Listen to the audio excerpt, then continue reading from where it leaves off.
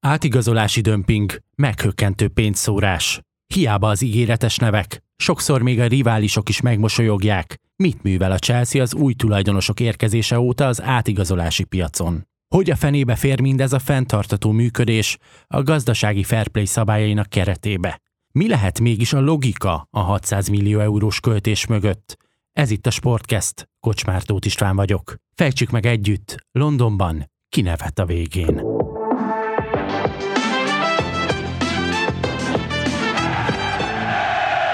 A téli átigazolási időszakban nagyon sok mosolygó angol futballkedvelővel találkozhattunk, nem azért, mert saját csapataik olyan jól szerepelnének, gondoltunk a Liverpoolra, vagy éppenséggel a Manchester City önmagához képest dadogó gépezetére, hanem azért, mert azt látják, hogy a Chelsea-nél a tulajdonosváltás óta óriási összegek mozdulnak meg, viszont a csapat a 8.-10. helyet csatázik per pillanat. No de mikor lehet ebben változás? Egyáltalán beérhet egy olyan munka, ahol több mint 600 millió euró mozdul meg játékosokért, olyan futballistákért, akiket 6-8 évre szerződtetnek, előtte viszont nem túl sok tapasztalatot szereztek a topligákban. Erre fókuszálunk a Sportcast mai epizódjában. Köszöntöm a hallgatókat, és köszöntöm mai beszélgető társaimat, a Magyar Chelsea Szurkolói Klubot főszerkesztőként és átigazolási szakértőként segítő Brunslik Ákost. Nem is tudom, Ákos, mit mondjak még rólad, milyen titulusokat halmozzak hozzád. Már ez is gyönyörű volt, üdvözlök én is mindenképp. Ez is bőven elég, de igazából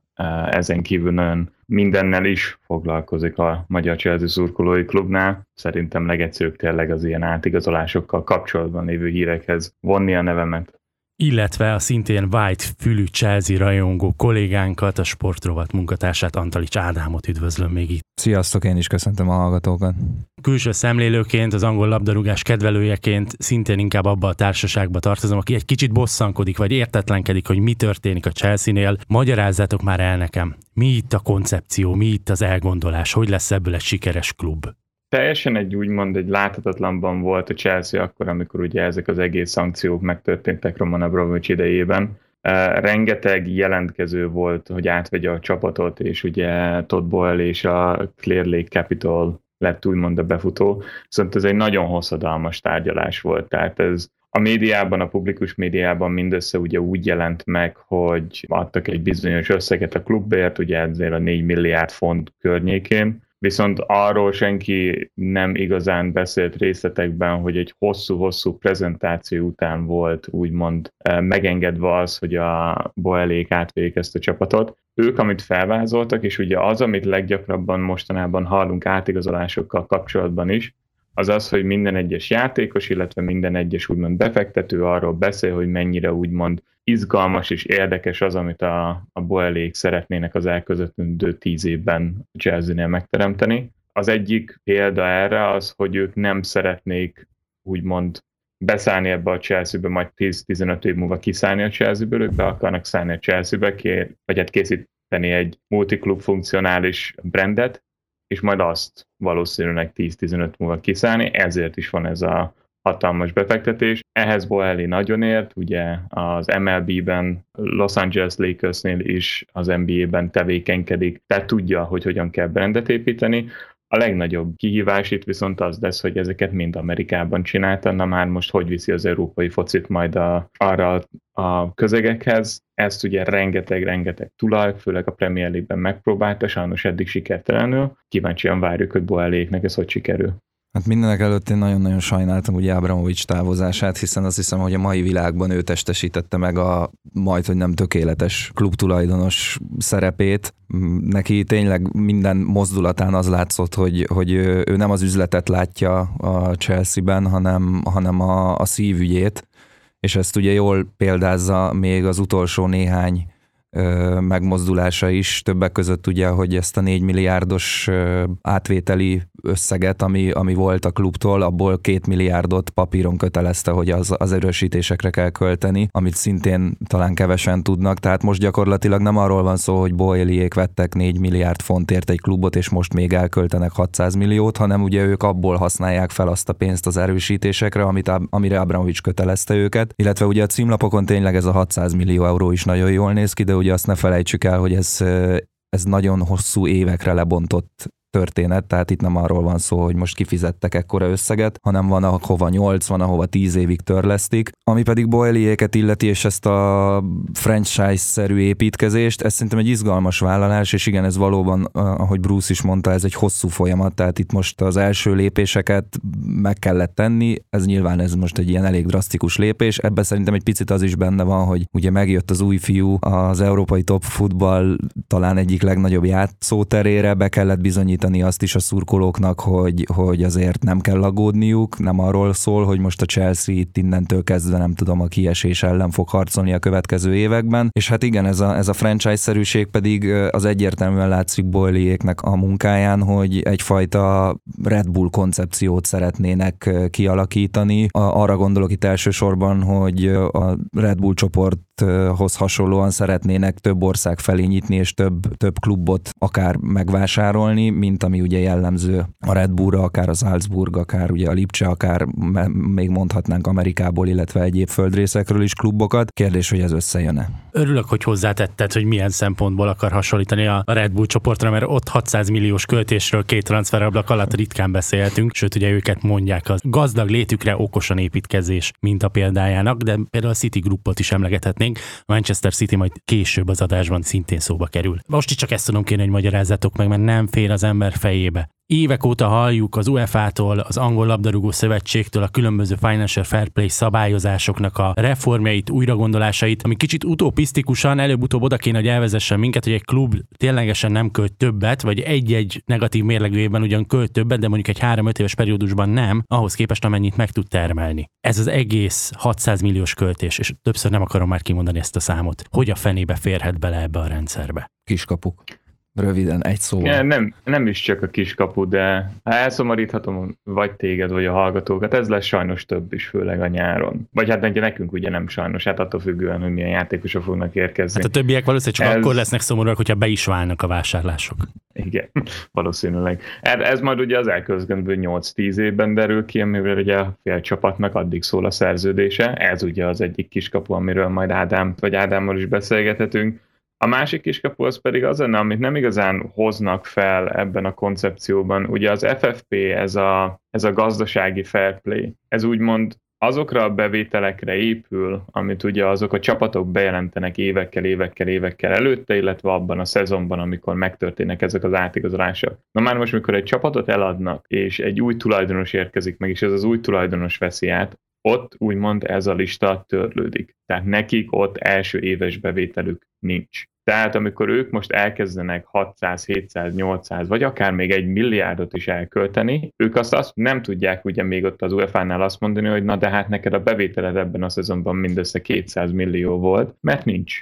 Mert nekik nem volt még első szezonjuk. Tehát amikor 2024-ben átfordul majd kalendáris év, akkor fog a Chelsea hivatalosan egy első éves befektetést bejelenteni. Boehlyéknek a nagy tervük azon kívül ugye, hogy lebontják ezeket a hosszú szerződéseket 8-9 évre, amiatt, hogy így kevesebbet kelljen jóváírni, az is, hogy ez alatt az év alatt annyi szponzort, főleg Amerikából behozzanak, ami ezeket a bevételeket úgymond fedezi.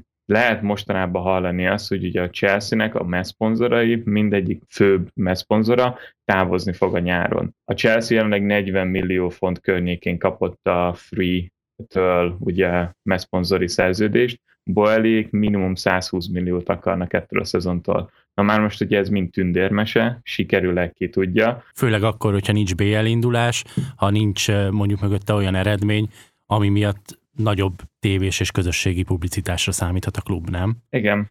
Tehát azért is jellemző úgy, hogy ez egy tündérmese, ennek ez mind szép és jó. Nagyon a kapcsolatokra épít Boehly, de ő ezt eljátszotta a Dodgersnél, és ő ezt eljátszotta a Lakersnél, és ugye a Lakers volt az Amerikában a legeslegelső, vagy hát nem is a legeslegelső, de az egyik első, aki például a stadionját egy kriptovalutának úgymond, vagy egy kriptoval foglalkozó cégnek adta el. Ezek Boehly kezében voltak. Boehly nagy részese volt abból, hogy behozza ezeket a típusú szponzorokat. Na már most ugye nem vagyok szakértő, nem akarok belemenni kriptóba, ez nem lesz ott. Ugye a kriptovaluták annó nagyon dobálták a pénzeket, úgymond a nagyobb sportcsapatoknak, azért mert volt nekik. Most ezek a típusú szponzorok nem lesznek ott, viszont azért lehet hallgatni, hogy a háttérben van egy jó pár olyan amerikai vállalat, nem túl nagy nevű, de többnyire ilyen hollywoodi celebek által publikált, illetve tulajdoni jogában álló cégek nagyon szívesen lennének a Chelsea mezén.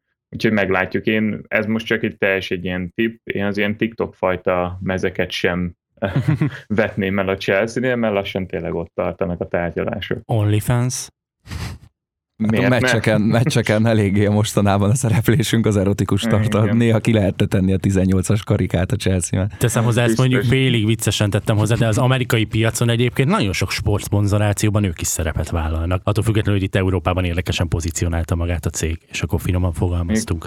Még ezt nagyon érdekesen megnézném, hogyha a női csapatnak a mezére rátennék az OnlyFans. De hát ennél nagyobb reklámot ne csináljunk nekik, amíg nem jelentkeznek a Sportcastnél, illetve az Indexnél, hogy szeretnének egy nagyobb összeget elkölteni reklámra. Ami viszont még érdekes, Ádám, itt említetted a kiskapukat. Ugye ennek lehet az egyik oka például az, hogy az amortizációs díjjal nagyon szépen lehet játszani, itt jönnek a 7-8 éves szerződések. De egy másik érdekes sztori, és itt az én agyam már ledobta az égszíjat, nem tudom, hogy végül ez valósult-e meg. Az Enzo Fernández átigazolás kapcsán szóba került, hogy különböző third party pénzügyi segítséget nyújtó cégek bevonásával lehetne megvásárolni az argentin világbajnokot a Benficától, aki meg is érkezett a Chelseahez, hogyha ezt az opciót léptették volna életbe, akkor egyszerűen nem kell lekönyvelniük per pillanat ezt a kiadást a saját kis büdzséjükbe. Ez tényleg működik-e? Bruce majd megerősíti, de én úgy tudom, hogy igen.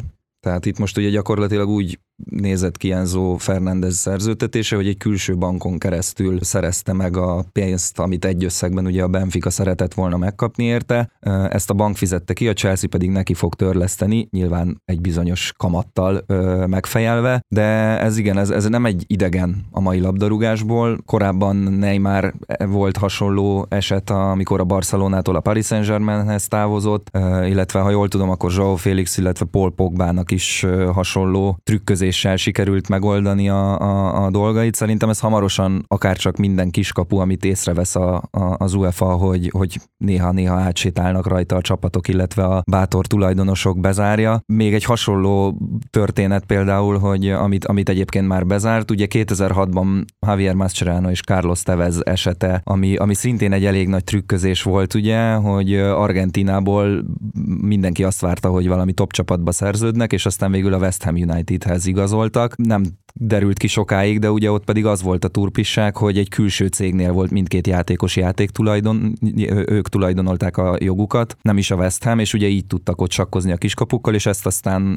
az UEFA már be is tiltotta, tehát mindig vannak valami olyan dolgok, amik megerősítik azt, hogy azért az UEFA-nak a rendszere az finoman szólva nem fedhetetlen és tökéletes. Amikor ezek a kiskapuk úgy néz ki, hogy előtérbe kerülnek, akkor aztán lépnek egyet, és akkor bezárják, de hát a Boeli féle üzleti érzékkel rendelkező alakok, azok pedig azért kalandvágyra jelentkezve ezeket próbálják kihasználni. Ugye az ő nevéhez fűződik az MLB-ben itt az egyik legnagyobb transfer mozgásos ügylet, ami több mint $1 millió mozgást mutatott, tehát ő nagyon ért azért ezekhez az üzleti dolgokhoz, és meglátjuk, hogy Amerikán kívül Európában is beválik-e. Meg hát ugye, hogyha ügyes vagy a kiskapukkal, azokat hiába csukják be, te már versenyelőnyödet megszerezted. Pontosan. Ugye pontosan tudjuk, hogy például az UEFA asztalán van az a tervezet, sőt talán már lényegben el is fogadták, ahol ismét 5 évben maximalizálnák a szerződések hosszát. Hát és az egyértelmű Boelinek köszönhető. De nem fognak hozzányúlni már például utólag nem lehet, persze. Utólag nem lehet. Ő akkor a keretek adta lehetőségekhez. Mérten nem vétett a szabályok ellen, úgyhogy igen, ez egy versenyelőnyt jelenthet majd a riválisokkal szemben. Ha már Mudryk, azért ez is ilyen akciófilmekbe illett. Tehát, hogy az angol sajtó azt hozza, hogy lényegében már a kezében volt a toll, amivel aláírjon az Arsenalhoz, ő ezt egy hónapon keresztül nagyon szerette is volna elérni, mindene az Instagramon erről árulkodott, és egyszer csak a Chelsea delegációja magángéppel megérkezett, megragadta a grabancát, azt mondta, hogy gyere, megmutatjuk neked London kék-fehér felét, küldünk, hogyha jól emlékszem, néhány Instagram rajongót is, és akkor, hogyha ez neked így tetszik, akkor te nekünk nagyon tetszel, úgyhogy írj már alá nálunk. És este Chelsea is volt. Itt kimaradt talán az, hogy egy bizonyos Begdad Ekvali, aki ugye Chelsea tulajdonosként úgymond Hotbori jobbkezeként dolgozik, ő egy brutálisan agresszív businessman. Tehát ő vele tárgyalni nem a legkellemesebb, és ezt nagyon sokszor többen elmondták. Ez egy Enzo Fernández feljött, az egy 21 órás tárgyalás volt, ahol ő nem volt hajlandó befejezni addig Rui Coszáikkal a tárgyalást, amíg az Enzo Fernández ügy nem záródott. Ez lezáródott, ugyanezt csinálta Mudryknál is. Ugye, amit a Chelsea most csinál, amit talán rivális rajongók nem kedvelnek, az, amit Boehly és Eghbali nagyon-nagyon-nagyon sokszor csinál másik sportokban is, lehallgatják mások tárgyalását. Ugye főleg manapság európai fociban ezek nagyon publikusak. Az ügynökök, az ügyvédek, akik ezen dolgoznak, ugye ezek 10-15 ember általában, ezek nagyon szívesen kiadják ezeket az információkat a nagy transferguruknak, pont amiatt, hogy úgymond megsürgessék magát a csapatot, hogy fejezzék be ezeket a tárgyalásokat, vagy hogyha esetleg ugye a Chelsea ezt megjárta nyáron, Rafinhával, vagy épp Kundéval, ha esetleg van valaki más, aki érdeklődik, akkor tudják, hogy milyen ár-érték arányban lehet majd ezeket az ajánlatokat megtenni. Eghbalék ezt megtették, megvárták, hogy mi a helyzet Mudrikkal, megvárták, még az Arsenal megegyezett egy bizonyos összegben, majd ő szimplán elrepült a Shakhtar Donetsk edzőközpontjában, és ahogy a Shakhtar Donetsk vezérigazgatója elmondta, egyszer csak felhívta őket, hogy ő itt van, el szeretné kezdeni a tárgyalásokat, és addig nem szeretne elmenni, még Mudrik nem érkezik vele. Amit mi a szurkolói csoportban beszéltünk, és Ádám is részese volt egy privát gép, amit a Chelsea úgymond felbérelt erre a hónapra, januárra, ezt ők publikusan folyamatosan vitték magukkal. És ők egyfolytában úgymond tolták vissza a gépnek az indulását, attól függően, hogy ugye mikor visznek magukkal a játékos. Tehát itt a tárgyalás nem úgy történt, mint ami általában szokott, vagy amit az Arsenal is csinált, hogy elsőnek elmegy az igazgató, aztán elmegy a sportigazgató, aztán talán viszik majd a játékos magukkal másnap. Eghbalék elmentek oda talán délután olyan 1 óra környékén, és 6 órakor, 7 órakor már Mudrikkal együtt repültek vissza. Mondjuk ebből... De nem egyedi egyébként azt, hogy emlékszünk Willian esetére, akinek már nem a toll volt a kezébe, hanem talán a Tatanem már a gépén, ült a gépén, úgy indult a Tatanemhez. Nem, megcsinálta az orvosiát a Tatanemnél. És akkor jött Abramovics hívószava, és ebből dal is született, ugye, amit előszeretettem. Még most is énekeltek egyébként a Fulham ellen, úgyhogy ugye már ellenfélként ért vissza a Stamford Bridge-re, de őt nagyon szerették. Mikor megtörtént ez az átigazolás is, azt mondtam, hogy csak fele annyira beválik. Én nagyon szerettem Williant egyébként a Chelsea-be, és azért most például a legutóbbi egymás elleni meccsünkön nem mondom azt, hogy a mostani csapatból kilógna. Tehát még most is el tudnám képzelni őt. Visszatérve még egy nagyon picit erre a bizniszre, ugye Szergej Palkin, a Shakhtar ügyvezető igazgatója nyilatkozott itt az eset után, és neki az volt a szívfájdalma, hogy az Arsenal állítólag ugye Mudrikkal kezdte a tárgyalásokat, és kihagyta a klubot. Ez ugye azért nem feltétlenül szerencsés, függetlenül attól... Édes a bosszú. Akár ezt is el tudom képzelni, mert ugye azt is elmondta, hogy nagyjából a vételár az hasonló volt, a bónusz konstrukció volt sokkal kedvezőbb a Chelsea részéről, amit ajánlott, és aztán végül ez az egyvelek döntött. Na jó, de ígérhetsz te bármekkora összeget, nem?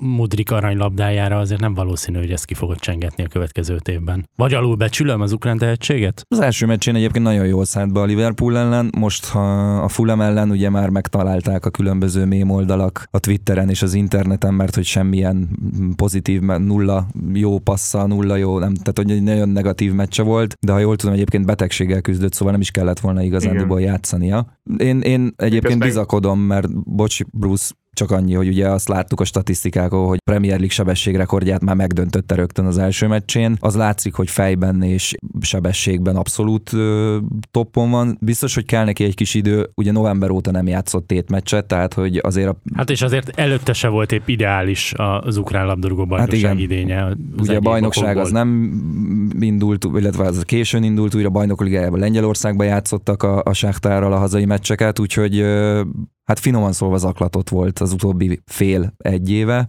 Én egyébként mondom, bizakodó vagyok. Bruce? Csak annyit akartam hozzátenni, hogy ez rengeteget elmond egyébként, hogy Graham Potterék úgy döntöttek, hogy betesznek egy lázas Mudrikot a kezdőcsapatba egy épp Sterling, vagy Madueke, vagy Aubameyang helyett. Azért ez egy érdekes edzői kihívás is. Főleg egy olyan edzőnek, Graham Potter személyében, aki hát megvan már a neve és a respektje Angliában, talán az egyik legtehetségesebb, legígéretesebb edzőnek tartják generációjából így a brit iskolát illetően, de hát nem az a keménykezű, mindenféle helyzetet erőből letárgyaló, megoldó ember hírében áll. Ő hogy fog itt csapatot építeni, vagy ő fog egyáltalán itt sztárcsapatot építeni hosszú távon? Egyedül nem fog. Tehát ezt már lehet látni most is, ugye a Chelsea folyamatosan úgymond sportpszichológusokat, illetve különfajta szakembereket hoz be Potter mellé, ezt általában ugye stábon belül el kellett intézni.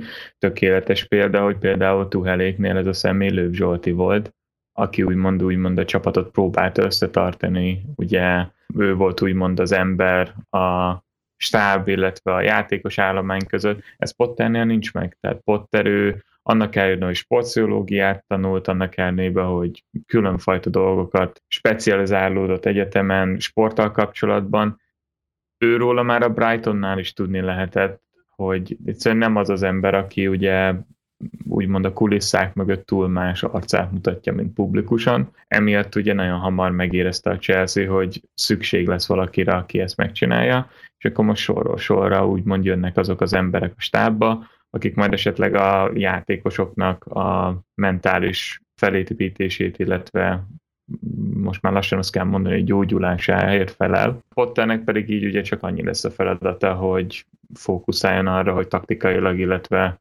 magát a stratégiát létrehozza majd a következő szezonokra. Nagyon nehéz dolga lesz. Tehát nem csak amiatt, hogy most mennyi új játékos érkezik, mennyi játékos akarhat távozni, stb. De azért azt valljuk be, hogy egy top csapatnál nagyon ritka az, hogy bejön egy olyan edző, akinek úgymond nincs még egy semmilyen felmutatott eredménye, nincs meg úgymond José Mourinho-t idézve, nincs meg az a umf benne, ami miatt őről azt hinnék, hogy ő egy világsztár. Ez probléma főleg a fiatal játékosoknál, hogy ez annyira számít nekik, de ha valaki most is pozitívum szól belőlem, és azt Ádám talán meg tudja mondani, hogy ez nagyon ritka, ha valaki, remélem, akkor Graham Potter és a stábja meg tudja ezt oldani. Elvileg ugye a bizalom az megvan Potter felé, tehát azt mondták, hogy bárhogy is zárul a mostani szezon, biztos, hogy a 2024-esnek is majd, 2023-2024-esnek is vele vágnak majd neki.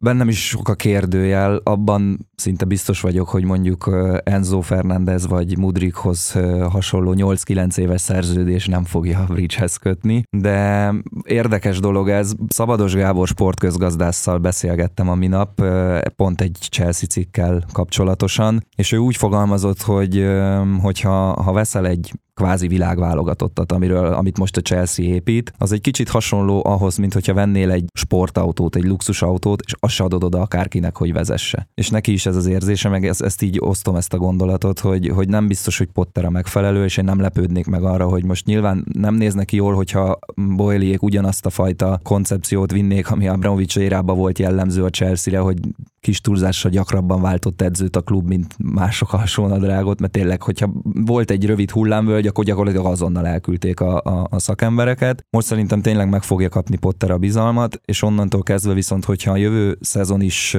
hullámvölgyekkel lesz tele, akkor viszont biztos vagyok benne, hogy keresni fognak egy olyan elérhető top menedzsert, aki képes lesz kezelni akár azokat a sztárokat, akik érkeznek a Chelseahez, vagy akik már ott vannak, és megvan a kellő tapasztalata a sikerekhez. Itt szerintem van egy érdekes dilemma, amikor valaki a gazdasági oldalról érkezik üzletemberként, cégvezetőként, ez jó eséllyel ahhoz szokott, hogy a végső döntés minden esetben az övé. Övé a legnagyobb felelősség, ő kockáztatja a legtöbbet a pénzén és a kapcsolati tőkéjén keresztül. Miért ne ő mondja ki, hogy mi legyen a döntés? A labdarúgás világa viszont ilyen szempontból nagyon specifikus, tehát itt, amikor azt látjuk, hogy egy tulajdonos meg akarja mondani, hogy hogy álljon össze egy csapat, abból azért, hogy 99%-ban a bukás következik. Kell-e Boehlyék szempontjából a Chelsea élére egy ennél erősebb kezű ember, amikor azt látjuk, hogy rögtön Tuchellel összeakadtak már csak azon, hogy legyen-e például mondjuk egy Cristiano Ronaldo jellegű reklámigazolás az első transferablakban, vagy sem, és amikor Tuchel azt mondta, hogy ő már pedig nekünk nem kell, és egyébként többször is szembeszállt a tulajdonosi akarattal szakmai szempontok mentén, az elég gyors kenyértöréshez vezetett. Tuchel legnagyobb problémája az volt, hogy nem egyezett bele a 4-4-3-as felállásban, amit Boehlyék felváltoztak neki. Nem értettem, hogy miért. Volt ott több probléma, tehát Tuchelnél azért az, amit a sajtó lehozott, meg az, ami igazából történhetett a háttérben, legalábbis azok szerint, akik közel álltak ezek a dologhoz, nagyon más volt, mint ami publikusan le lett kommunikálva. Nehéz emberek a Boehlyék, akiket úgymond ki kell elégíteni, de ők folyamatosan úgymond a jövőben néztek. Tuchel pedig nem az a típusú edző, aki szeret építkezni. Tehát Tuchelnél látszott ez a Dortmundban is, látszott ez a a PSG-nél, és ugye és a Chelsea-nél főleg így, hogy ugye megérkezik és bajnokok ligáját nyernek. Ő neki nem volt meg a türelme ahhoz, hogy ő most elkezdjen ilyen fiatalabb játékosokat beépíteni, és ezért hát valljuk be, Tuchelről nem híres az, hogy túlságosan sok fiatal játékosokat beépít.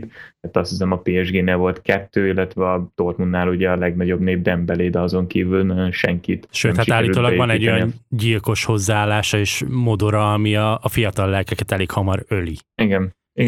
Szóval itt ez volt a probléma. A Boelék, ők most azt szeretnék, hogy majd 5-6 év múlva legyen a Chelsea-nek egy olyan úgymond idézőesen dinasztiája, amit ugye az amerikai sportokban nagyon gyakori. Azért ugye az amerikai mentalitás, főleg az ilyen biznisz embereknek az, hogy amikor nem sikerül valami, tökéletes példa rá most a Brooklyn Nets az NBA-ben, robbantsuk szét azt a játékos állományt, ami szupersztárokból van, és akkor ugye ezeket a draft jogokat vásárolják fel, hogy majd a jövőben ezeket a nagy nevű high schoolból érkező, iskolából érkező játékosokat úgymond majd felépítsék szupersztárokká, és akkor majd az készítse ezt a dinasztiát, de már ugye sajnos a Chelsea-nek még nem sikerült összeszedni egy első körös pikket, azért, hogy el tudjanak hozni egy következő Cristiano Ronaldot, ezért muszáj az ilyen fiatalabb játékosok felé nézni, ezért is keresett egy olyan edzőt a vezetőség, aki tudja, hogy kell ugye ezt felépíteni, nagyon adatokra, tehát ilyen data analyticre fókuszált az, hogy kit akarnak behozni, meg ugye azért az is hozzájárul, hogy ki volt elérhető. Ugye Potterről lehet tudni, hogy ő nagyon szeret úgymond ilyen újabb úgymond játékosokat, újabb ilyen minisztárokat képíteni, ezt a Brightonnál is megtette, ezért döntöttek úgy, de azért lehet látni, ahogy te is mondtad, hogy tudják a Chelsea-nél, hogy kelleni fog egy úgymond egy jobban fellépő személyiség, legalábbis a vezetőségbe, ezért kezdték el képíteni ebből a 6-7 emberből álló, iszonyatosan erős sportigazgatói, illetve vezetőségi tagokat, ami szerintem majd befolyásolhatja a jövőben a Chelsea-t akkor, hogyha már teljesen összeáll a csapat. Potter az már Boeliék embere, tehát ő már akkor jött, amikor átvette a klubot. Így szerintem emiatt sem szeretné, hogy rögtön egy ilyen bukással indítson, hogy nem vált be az az edző, akit ő elsőként kinevezett, úgyhogy egyrészt ebből a szempontból gondolom ezt a bizalmat. Illetve még Tuchelhez visszatérve, ugye én nekem is ez volt az érzésem, hogy ez a tipikusan a 2 dudás egy csárdában esete. Az is megfigyelhető volt, hogy amikor megtörtént az átadása a klubnak, akkor nagyon sokan gyakorlatilag rövid időn belül az Abramovich érában még tevékenykedő embereket eltüntettek a klubtól. Vagy maguktól álltak föl, vagy valószínűleg, hogy Boeliék akarták, tehát hogy egy teljes megtisztulást szerettek volna, és ennek ugye Tuchel volt gyakorlatilag a végén az utolsó eleme, akinek megköszönték a munkáját, úgyhogy egy picit szerintem még ez is benne volt a pakliban. Ugye egy klubépítés azért nem csak annyiból áll, hogy mi összevásároljuk a legjobb játékosokat, vagy összerakjuk a legjobb csapatot, hanem ezt fent is kell tudni tartani hosszú távon. Brandépítésről is szó esett, arról, hogy azért a Chelsea-nek az egyéb bevételeit is azért csúcsra kéne járatni. Ilyen szempontból érdekes, talán tavaly jött ki egy kimutatás, hogy a top 6-on belül a Chelsea az már abszolút kezdett leszakadni, akár a jegybevételek tekintetében, akár az egyéb merchandising irányvonalon. Ebben mennyi idő alatt lehet eredményeket elérni, és hogy látjátok, a vezetőség elkezdette megfelelően foglalkozni a kérdéssel? Mennyi idő alatt? Ez egy nagyon jó kérdés, igazából ezért mondtam, hogy nagyon-nagyon sokan megpróbálták úgymond ezt az amerikai típusú csapatokat képíteni Európában, de ez nem igazán sikerült, ugye azért azt tudjuk magunkról is, mi is úgymond európai focirajongók vagyunk. Nekünk igazából nem az a lényeg, hogy most a Nike, vagy az Adidas, vagy a Umbro, vagy esetleg más ruhagyártók gyártják a Chelsea-nek az 5., 6., 7. számú mezét, mint ugye az amerikai sportokban, ahol van 10 mez is egy idényben, attól függően, hogy épp most ki a brandgyártó. Itt az érdekel, hogy a csapat hogy játszik, mennyire tudsz mögéjük állni, és majd az úgymond fel fogja hozni, de hogyha már megemlítettük a City-t, néha még ez a siker sem az, amíg megkreálja ezt a kultúrát, hiszen náluk is iszonyat nagy probléma van azzal, hogy az eredeti bejelentett nyereségüket, azokat honnan is szerzik.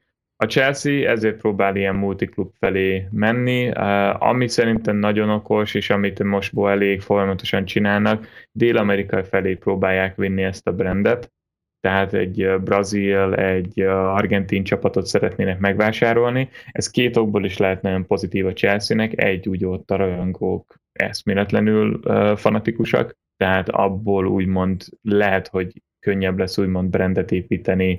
De mondjuk nem a leggazdagabbak, tehát hogy nem neki fogod a legtöbb nem a terméket leggazdagabbak, eladni. de hát ehhez jönnek majd Boelék, ők elég gazdagok. Tehát, hogy ott egy olyan csapatot kiépítsenek. A másik az pedig most a tökéletesen megjelenő probléma André Santosnál, és ugye aki ismét egy Boelé igazolás volt januárban.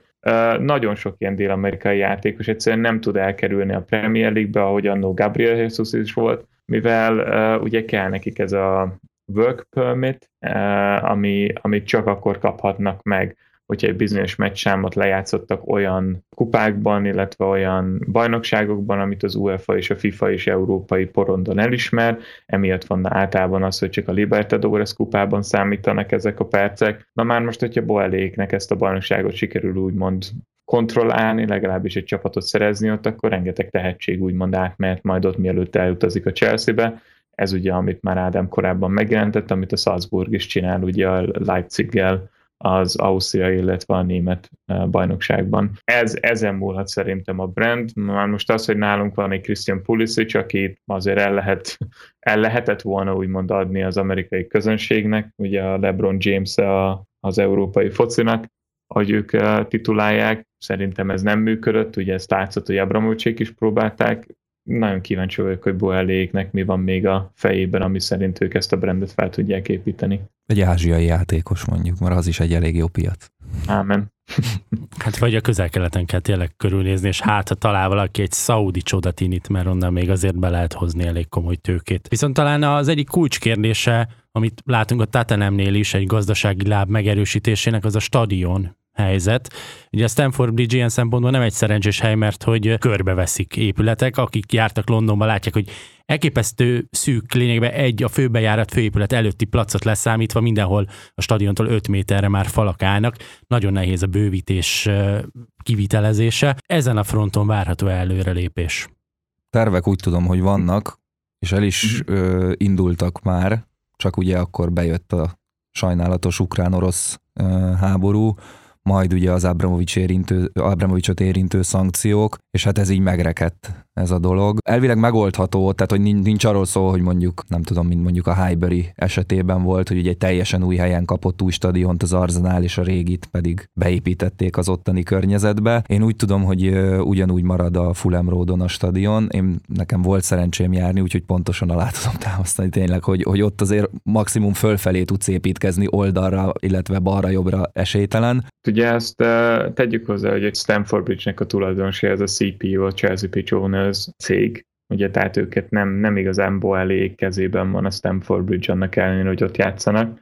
Ironikusan ugye ahhoz, hogy ők el tudjanak költözni, mind a 23 000 shareholdernek bele kell egyeznie, ugye a shareholderek között van Thomas Tuchel is, úgyhogy nagyon érdekes lenne, ha pontosan egy shareholder lenne az, aki elutasítaná a Chelsea-nek a stadion bővítését. Ebbe a korábban megemlített 2 milliárdban, amit ugye Abramovicsék aláírattak Boelével, benne van a stadionfejlesztés, tehát úgymond Abramovicsék átadták minden eddig kiderített jogi papírokat Boeléknek, és azt mondták, hogy mi ezt terveztük, csináltok valamit akartok, de muszáj vagytok stadion bővíteni. Benne volt tavaly évelején a pakliban, hogy Chelsea elköltözik a Fulham Roadtól, viszont ugye azt tudjuk, hogy aki járt Londonban, nem túl sok olyan terület van, ahova igazából lehet építkezni, ami úgymond elérhető, tehát azt megnéztem volna mondjuk, hogyha a Chelsea elmegy Millwallba stadiont építeni, mert ugye ott vannak területek, nem hiszem, hogy túlságosan jó lett volna oda mérkőzésekre járni. A jelenlegi tervek szerint a Stamford Bridge bővülni fog, ez nem feltétlenül jelenti azt, hogy sokkal több terület kell, azt hiszem ezt úgy szeretnék elérni, hogy szeretnének mellékutakat építeni, amiben most rengeteg papírmunka kell, mert ugye Londonnak minden közösségnek, ami a Fulham Road környékén van, el kell fogadnia, ugye Londonban rengeteg ilyen regionális polgármester van, tehát nekiknek át kell menni, ugye mindegyik szeretne kicsit több pénzt kapni, mint a másik, úgyhogy ezek a tárgyalások is elhúzódnak. Fog a Stamford Bridge bővülni, hogy az még mindig úgymond egy kulcskérdés, de szerintem a legrealisztikusabb az, hogy idézősen hosszában bővül, és akkor tényleg az utakat fogják ott eltörölni, ami körülötte van, és akkor csak 1-2 helyről lehet megközelíteni a stadiont.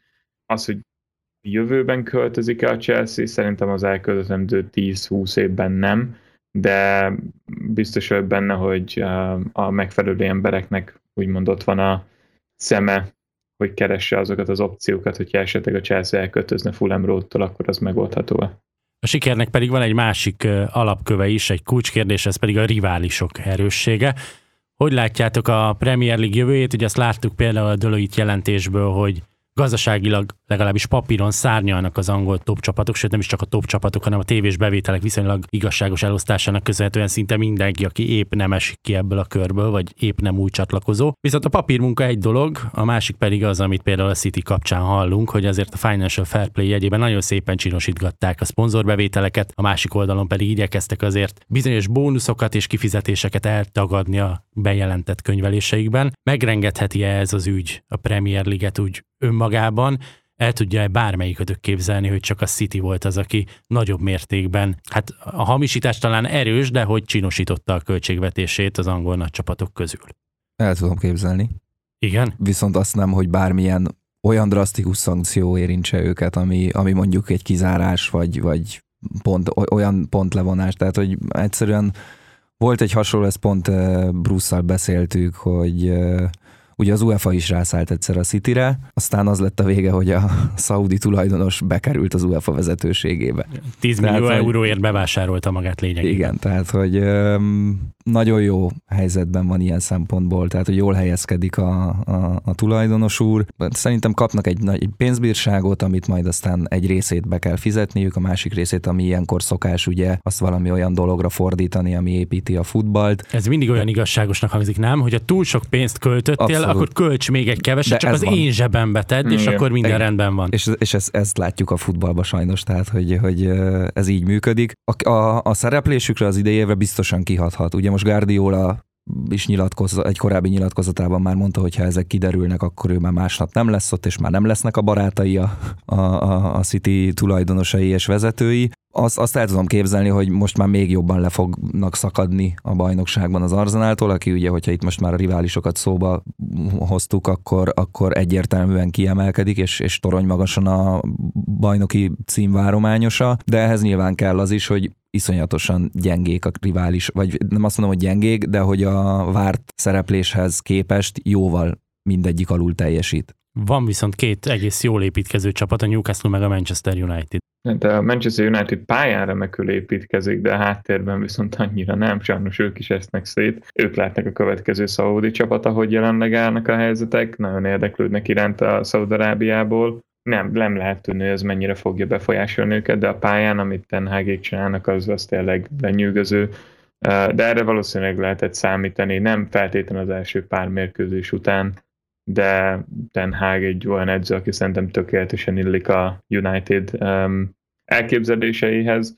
Mellettük pedig ugye a másik United, a Newcastle United az, aki gyönyörűen csinálja, nekik aztán biztos van pénzt költeni, viszont ők nem szeretnének egy olyan blamába belerohanni, mint amiben a City most. A Manchester City ugye, mert amikor ott az átvétel megtörtént, ők így egyből elkezdtek költekezni, nem igazán fókuszáltak arra, hogy milyen financiális szabályok vannak ott, ezt a Newcastle most nem csinálja, a Newcastle nagyon okosan építkezik. Az, hogy amit Eddie Howe csinál, Chelsea szurkoló vagyok, szeretem Graham Potter, de nálam Eddie Howe volt mindig az, aki úgymond az angol edzők közül kiemelkedett, és ez meg is látszik rajta. És ugye ott az Arsenal, ahogy Ádám is megemlítette, ők talán az egyetlen olyan csapat, ahol nem kell azzal foglalkozni, hogy most épp új tulaj van, vagy új tulaj lesz-e. Ugye a Unitednél, a Liverpoolnál, illetve a Chelsea-nél ez most fókuszban van, a Citynek másra kell fókuszálni.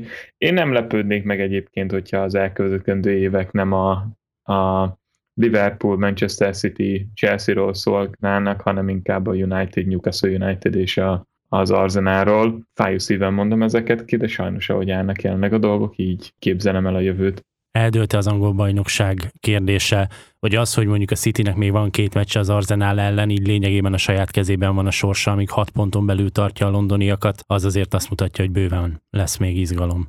Igen, azután okosabbak leszünk már, talán az első egymás elleni meccsből is le tudunk vonni olyan következtetéseket, hogy ha például ott sikerül nyerni a Citynek, akkor az milyen hatással lesz az Arsenal azt követő teljesítményére. Tehát ugye ezek a játékosok gyakorlatilag a 90%, azt hiszem a legfiatalabb kerete az Arsenal, átlag életkorú kerete az Arsenalnak van a bajnokság, de hogy az egyik legfiatalabb az biztos. Nincs meg az a rutin és tapasztalat, hogy ilyen kiélezett helyzetekben hogyan kell viselkedni akár a pályán, ugye, akár azon kívül, és hogyha jön, tehát ez most nagyon kényelmes helyzet tényleg az Arsenalnak, mert minden az ő kezükre játszik gyakorlatilag. De hogyha jön egy olyan hullámvölgy, akár sérülésre gondolok, akár tényleg egy olyan lőtávon belőle kerül a City azzal, hogy mondjuk pont megveri őket, ami ugye egyébként a kupában megtörtént, akkor az lesz igazán érdekes, hogy akkor Artéta ilyen szerintem akkor mentálisan kell leginkább majd, és ez lesz a kulcs. Tehát ettől függetlenül, amit az előbb mondtam, azt én tartom, hogy nagyon meglepődnék, hogyha nem az Arsenal nyerné meg ezt a bajnokságot, de talán ez lehet a kulcs, hogy mentálisan az adott talán még nem várt, vagy nem ismert problémákat hogyan fogják tudni kezelni ezek a fiatalok. Illetve mennyire fog majd a Manchester City tényleg a Premier League-re tudni fókuszálni, mert ugye Guardioláig most már nem tudom hány éve folyamatosan kommunikálják a publikum felé, hogy nekik a Bajnokok Ligája az, amit szeretnének, amire fókuszálnak, úgyhogy majd amikor most elindulnak a kiesési időszakok, úgymond a Bajnokok Ligájában, nem fog elkezdeni botladozni a Manchester City, de ahogy te is mondtad, én is nem meglepődnék, hogyha nem az Arsenal fejezné be ezt az évet, mint bajnokok. A Chelsea hol fogja befejezni az évet? A Premier League-ben reméljük, nem a Championship-ben. Na jó, de hanyadik helyén. Addig reméljük, hogy szólnak Bollinek, hogy nem kapunk jobb draft pozíciót, minél hátrébb kerül a csapat. Igen, az utolsó körökben nem éri meg leadni a pontot. Igen. Igazából én már azt mondtam, ugye ott a többieknek, ironikusan egyébként még mondjuk akkor poénnak szántam. Nekem évelején volt egy fogadásom az egyik stábtagunkkal, akinek megmondtam, hogy szerintem az a szezon nem Thomas Tuchellel fogjuk befejezni, szerintem 10-ek leszünk. Kirölgött mindenki, el akartak távolítani, mint főszerkesztő. Teljes mértékben megértettem őket. Most már azért úgy viccesen mindig megidézem magamat, hogy azért nem vagyunk olyan távol ettől. Tuchel már bejött, és szerintem a 10. hely is még realisztikus. Szeretném azért, hogyha a Chelsea-t, ha bejut valahova, akkor legalább Európa Ligában, nem nagyon szeretném látni a Chelsea-t a Konferencia Ligában. Ez egy picit szerintem csak nekem önzően a szívemnek fájdalmas lenne, de szerintem realisztikusan van a Chelsea-nél 7-8 csapat jobb jelenleg a bajnokságban, úgyhogy szerintem ez egy hasonló Antonio Conte előtti időszak, José Mourinho 3. éve lesz, amikor a Chelsea befejezi valahol a 8., 9., 10. hely környékén, aztán jövőre remélhetőleg jön a bajnoki cím. 10 pont a hátrány most a Newcastle Unitedhez képest, ami azért nem tűnik olyan soknak, viszont hogyha megnézzük mondjuk csak a top 4-es csapatoknak a szereplését, az jóval több, mint mondjuk 10 pont elméletben. Tehát a Bajnokok Ligája indulást azt szerintem a bajnokságból legalábbis azt el kell engedni. Magában a BL-ben ugye, hogyha megnyerné a Chelsea, akkor címvédőként elindulhatna, és azért sokszor leírták már ezt a csapatot, akár itt most... Mondjuk a legutóbbi BL győzelménél. Hát igen, tehát akkor is ugye az akkor szárnyaló Atletico Madrid volt a 8. döntős ellenfél, már akkor mindenki mondta, hogy ez gyakorlatilag itt már véget is ér. Most is egy kicsit hasonló a szituáció szerintem, mert a Dortmund az most elég jól néz ki, ugye a 8. döntős ellenfél majd a Dortmund lesz a Chelsea-nek, de ettől függetlenül én nem gondolom, hogy ez annyira egyértelmű párharc. Nyilván most nincs meg az a hype mondjuk, ami megvolt Lampard és Tuchel után ugye a váltásnál, akkor egyértelmű volt, hogy már rögtön gyakorlatilag az első meccseken látszódott a pozitív változás, és aztán belekerült a Chelsea egy olyan flowba, ami aztán kicsúcsosodott a BL győzelemben. Tehát meglepődnék én is azon, ha mondjuk idén BL-t nyernénk, nem lennék szomorú. A bajnokságban pedig én is osztom Bruce véleményét, tehát a Konferencia Liga helyett akkor inkább ne legyen kettős terhelés, meg nemzetközi kupa, mert például ott a Newcastle példája, ami szerintem oka ennek a pozitív szereplésnek az, hogy ugye ők nem érintettek a nemzetközi kupaporondon, illetve a másik talán az volt, hogy ugye a világbajnokságra gyakorlatilag azt hiszem 5 ember volt, akit delegáltak, az összes többi top csapat 10 plusz 15 flő, tehát a Newcastle-nek Eddie Howe zsenialitása mellett, akiről szintén esett szó, szerintem azért ez is benne van, és arra is kíváncsi lennék majd, hogyha szerintem ők Bajnokok Ligája indulást érő helyen fognak végezni, akár dobogón is, abban az esetben mit fog lépni a vezetés, mert akkor azért már lesz egy csábító erő abban, hogy a Bajnokok Ligájában szerepel a csapat, topjátékosokat is tud igazolni, és ahogy ugye fogalmaztunk korábban, a pénz csapazott, aztán soha nem fog elfogyni, tehát nem is tudom, 25-ször gazdagabb a Newcastle tulajdonosa a szaudi herceg, mint a Citynek a tulaja, úgyhogy az megint majd egy érdekes kérdést vethet fel a jövőre nézve.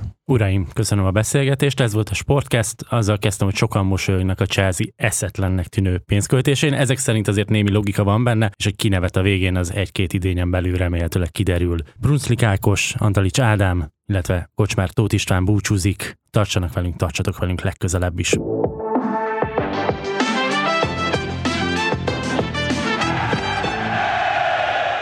A műsor a Béton partnere.